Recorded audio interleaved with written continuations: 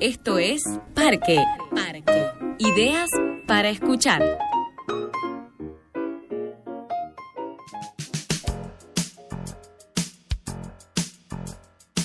Bienvenidos a Nadie School Entrevistas, capítulo 3. En este episodio, descubrimos que la identidad es el comienzo del fascismo. Sí, así como suena. Creo que en la idea de la identidad hay una trampa. Es el comienzo del fascismo, creo yo. Bien. Sí. Nuestra entrevistada relata lo conmovedor de encontrarse en medio del ridículo. Digamos, hacer teatro hoy es tan ridículo desde ese punto de vista porque nos juntamos a la noche, nos cagamos de frío, estamos años ensayando para hacer 4 funciones, no ganamos plata. Es muy conmovedor para mí. Y por sobre todas las cosas, fiel a su estilo, le dispara fuego al status quo, mientras nuestro conductor solo asiente maravillado. Pero hay algo de los medios de producción que ya están instaurados que me parece que avalan la tibieza, que avalan el status quo y que avalan algo que no va a hacer, que no va a raspar, que no va a mover. Pablo Durio entrevista a Elisa Gagliano en la tercera entrega. Vayan pasando y acomodándose en sus lugares, porque son todos bienvenidos a nuestro universo intelectual lleno de neuronas que se dieron a la fuga en el primer helicóptero que se escapó del helipuerto del sentido.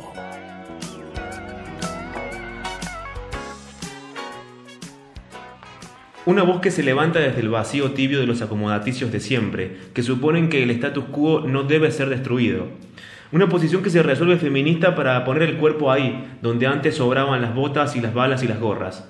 Una mini granja en la lejanía y una locura en la cercanía, instalada en un cerebro que dispara ráfagas de sentido en un mundo perdido en las formas. La comedia que deviene tragedia por el drama de sobrevivir. Una sobreviviente al infinitamente hipócrita mundo de los medios, donde los hijos de puta todavía se pasean en medio de ese estallido poco claro de las luces de un reflector que más ilumina las miserias que los logros, para no hablar de inteligencia. Un chiste infinito en una realidad sin continuidad. Personajes que se crean y se olvidan, que se imaginan y se disuelven, que se sueñan en forma de nubes y se transforman en carne y hueso hasta que terminan en un baúl, un enterito de animal y una pistola. Y si una ciudad es, a la hora de la verdad, quienes se erigen desde ella para escupirle en la cara todo lo que no se anima a aceptar de sí misma, hoy, Elisa Gagliano.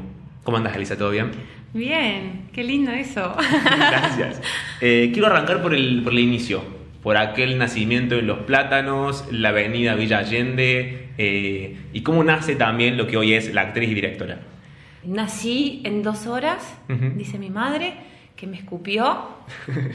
Tenía puesto un vestido prestado y gritaba: sáquenmelo, que es prestado. Eso fue la frase relevante de mi nacimiento.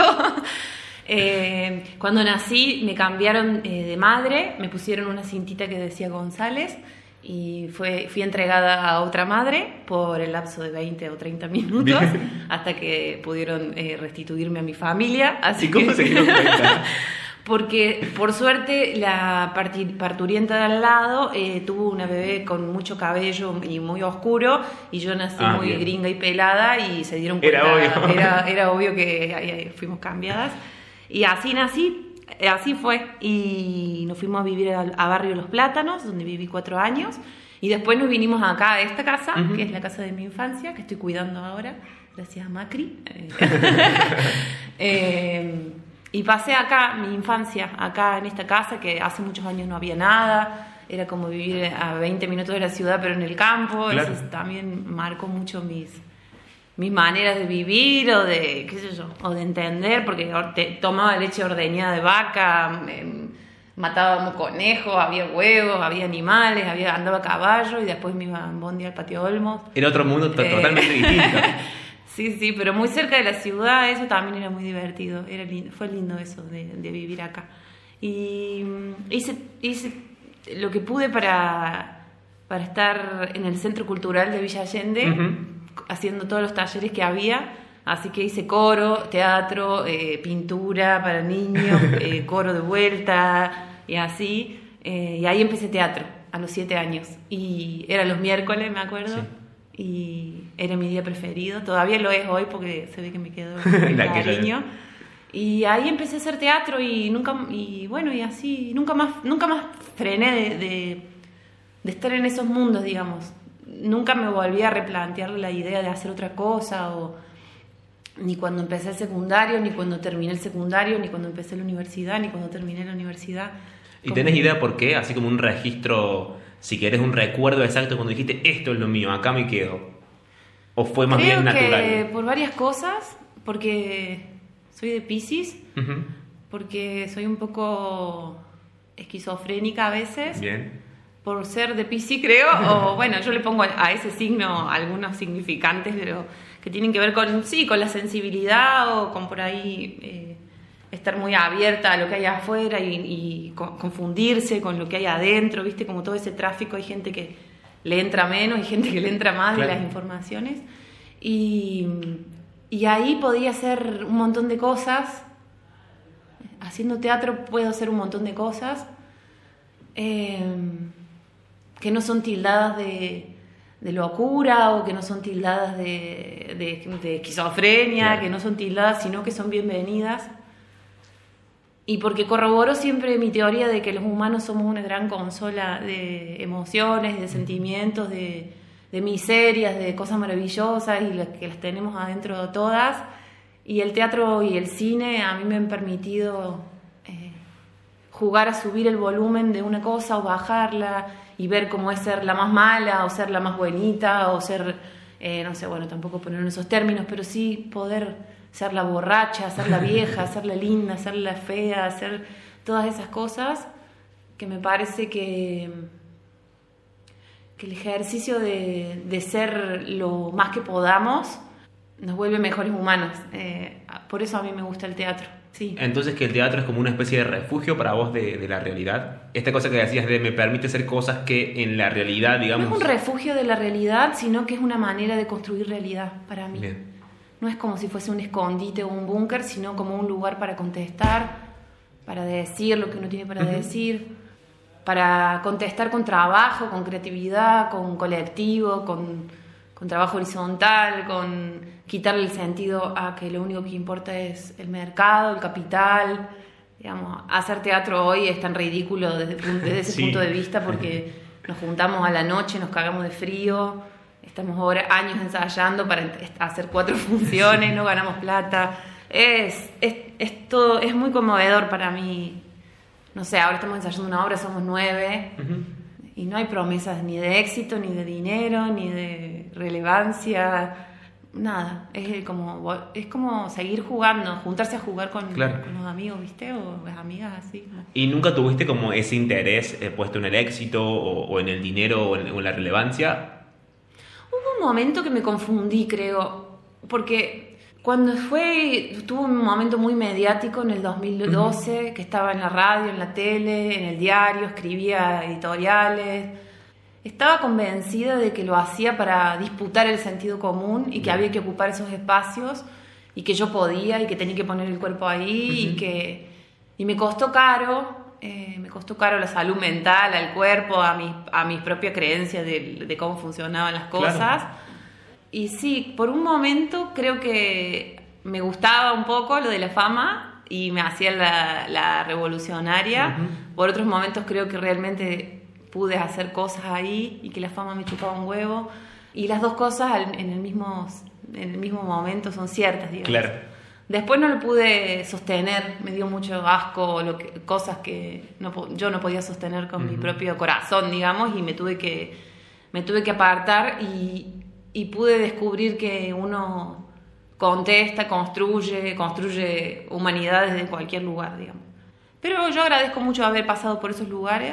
Me hizo crecer, me hizo saber lo que no quería hacer. Claro. Estuvo bueno. ¿Y cómo te reconstruiste desde ahí, digamos? Desde ese paso de lo que vos llamás la fama o la popularidad del momento, a darte cuenta que el contexto quizás no era el mejor para vos. ¿Te replanteaste tu carrera, tu profesión, la forma en la que veías las cosas? Sí me la replanteé, pero creo que desde muy chiquita y gracias a haber estado siempre en esos contextos creativos que te digo, lo que se iba inventando, construyendo, iba muy de la mano del deseo de ese momento Y cuando ese deseo se acababa, ahí sí que me importaba un pedo tirar todo por la borda. Como ir detrás del deseo siempre, para no morirse, ¿viste? Para no volverse un viejo muerto por dentro, lleno de ganas de hacer cosas que uno no hace porque ya construyó esto, porque es algo, ¿no? Soy periodista, ¿cómo no voy a...? ¿Cómo, digo? Todo eso. Entonces para mí hay como un vaivén ahí como muy, muy antiguo de que el deseo se transforme en el ámbito de crear, y eso a veces pega unos volantazos bárbaros y a veces cuesta más, a veces menos, pero por lo general voy como atrás de eso, atrás de, bueno, ahora no tengo más ganas de hacer stand-up y bueno, no hago más stand-up y tengo ganas de hacer teatro y bueno, hago teatro. Sí me doy cuenta que es como una lucha contra la idea de la identidad. A mí la idea de la identidad me da un poco de resquemor, así le tengo como una aversión, no me cae bien. ¿Es más miedo, más respeto? No, asco? Es que creo que hay una trampa ahí. Creo que en la idea de la identidad hay una trampa. Es el comienzo del fascismo, creo yo. Bien. Sí.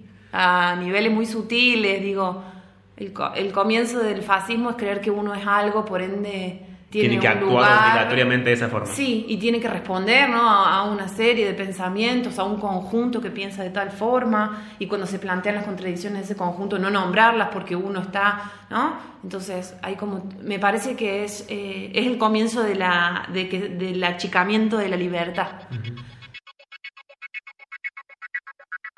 Hola, mi nombre es Elisa Gagliano, tengo 34 años y... qué pregunta. A veces soy actriz, a veces hago radio, a veces doy talleres de escritura, a veces escribo obras de teatro, a veces hago cine, a veces no hago nada, a veces hago yoga y a veces quiero aprender a hacer cosas con las manos, como carpintería. No es fácil, digamos, no fue fácil irme de Altagracia porque puse todo claro. Ahí. No fue fácil dejar de hacer stand-up cuando el feminismo se puso de moda, porque sería mi salida laboral ahora, sí. Sería la comediante de Córdoba que lleva la bandera de... pero hay algo de las posiciones en esto que hablas de la conciencia y de los pensamientos y de qué lugar ocupa cada persona con su pensamiento para construir un colectivo.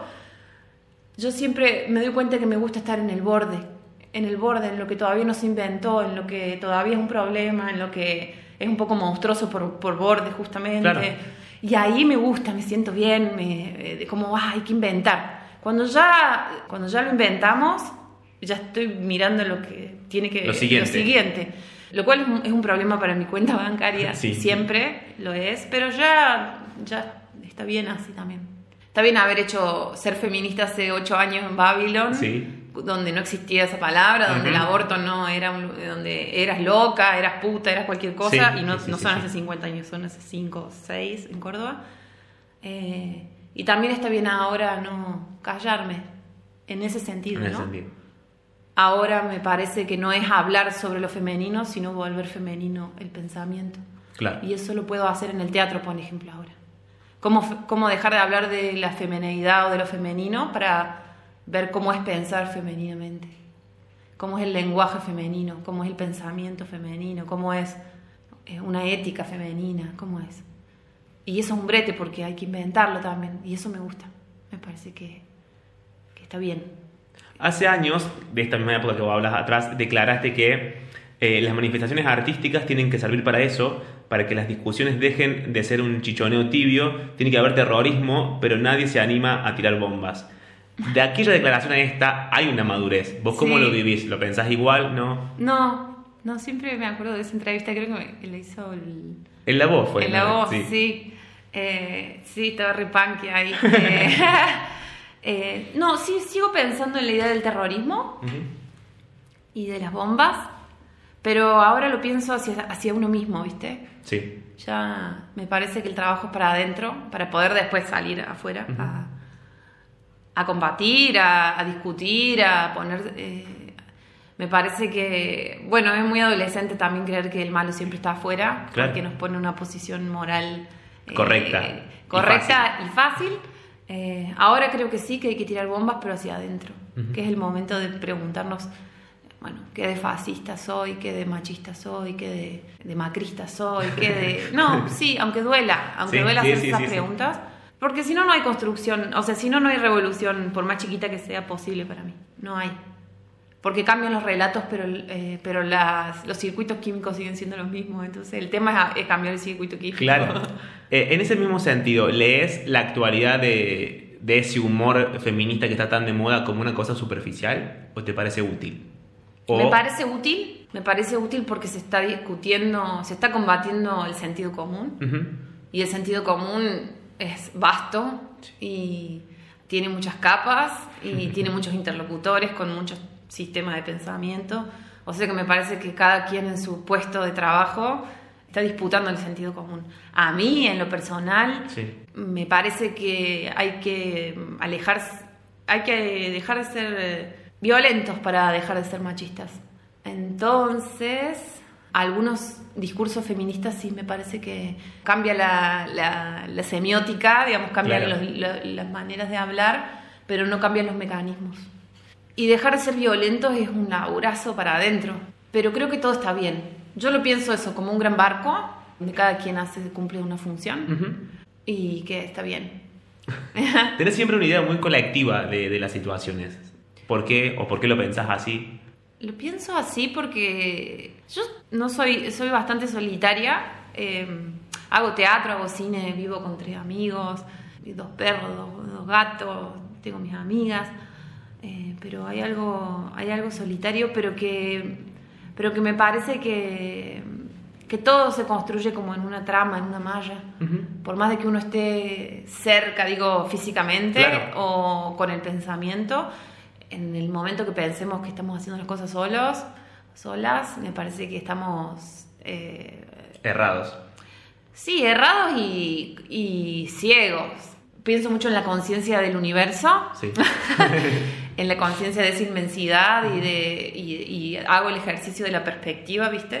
De mirar como más lejos, un poco, a ver cómo es invertir la mirada, como para salirse del propio pupo, ¿viste? Claro. Y todo siempre es colectivo, todo es colectivo, aún lo individual es colectivo.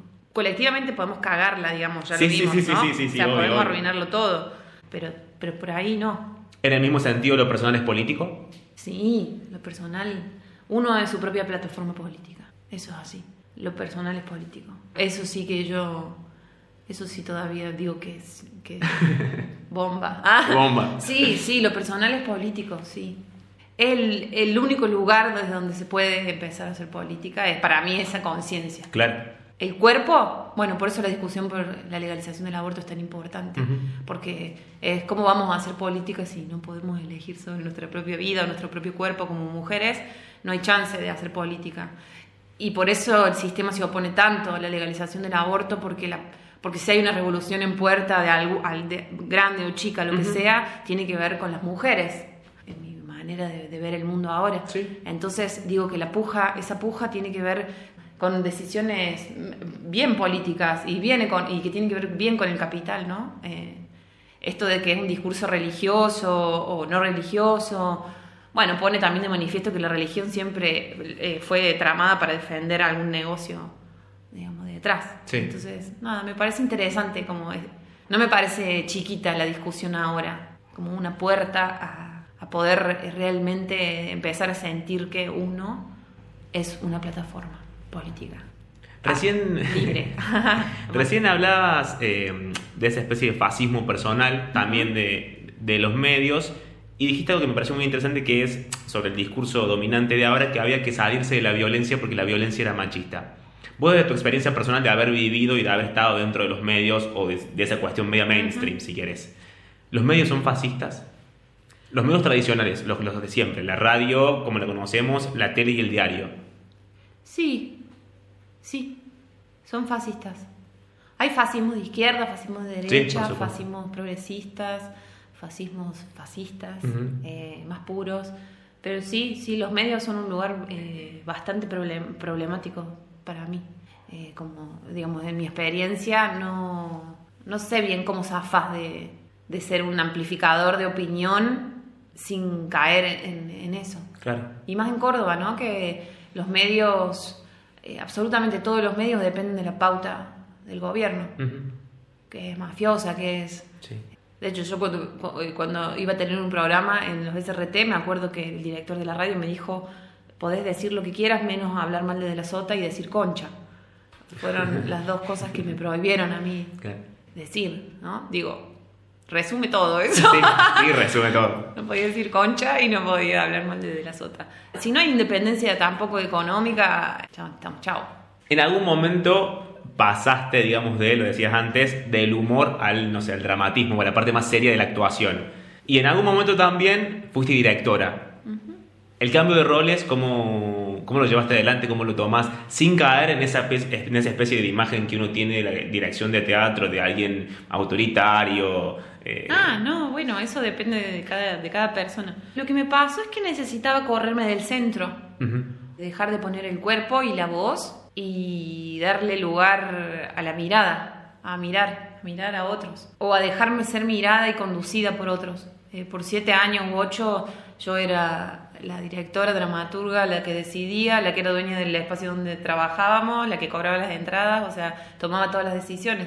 En un punto me pareció que me estaba empobreciendo también eso.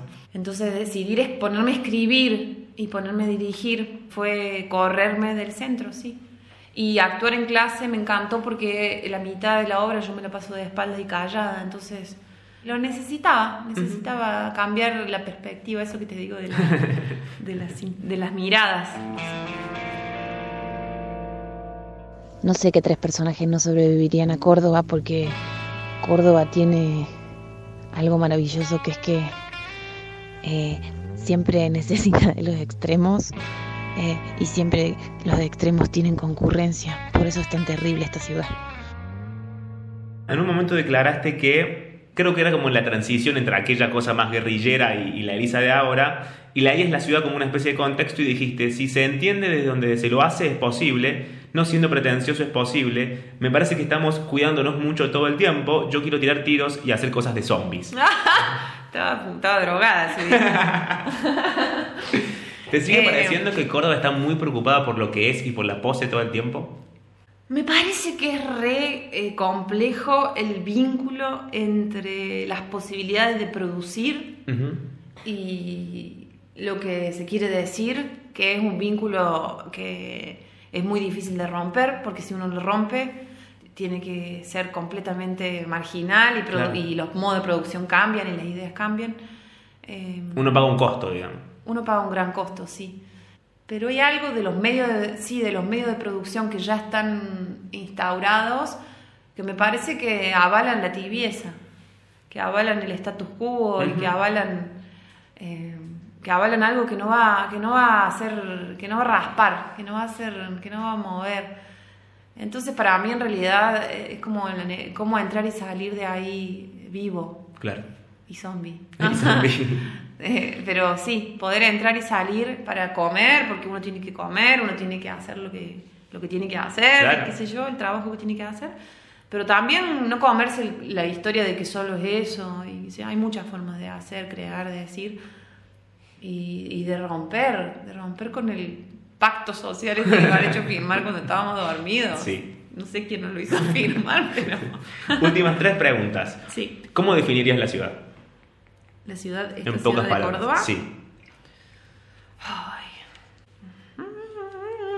La ciudad de Córdoba. El otro día leí que la verdad eran 2 certezas en direcciones diametralmente opuestas, Sí. al mismo tiempo en el centro. El centro de 2 certezas opuestas.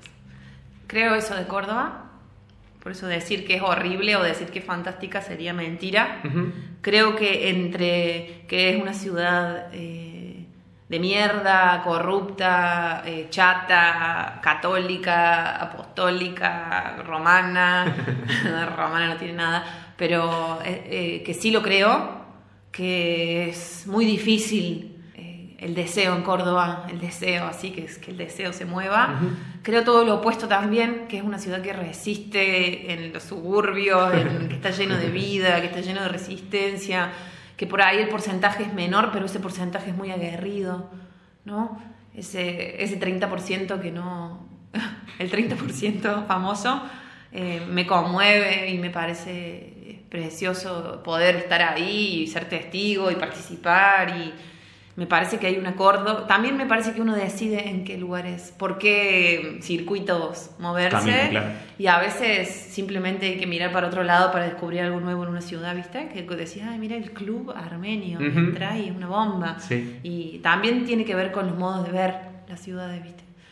Pero sí, a veces me dan ganas de irme a la mierda, ¿no? Digo, ay, la mierda, ¿viste? Como qué difícil que es acá.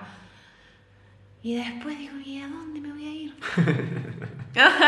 ¿A dónde me voy a ir? Si pudieras ver arder Córdoba desde lejos, ¿qué te llevarías? Si pudiera ver arder Córdoba... Desde lejos, ¿qué te llevarías? ¿Qué sacarías de Córdoba? ¿Qué atesorarías mientras lo demás se prende fuego? Una tripulación de gente. Okay. Sí. ¿Aquel barco del que hablabas? El barco.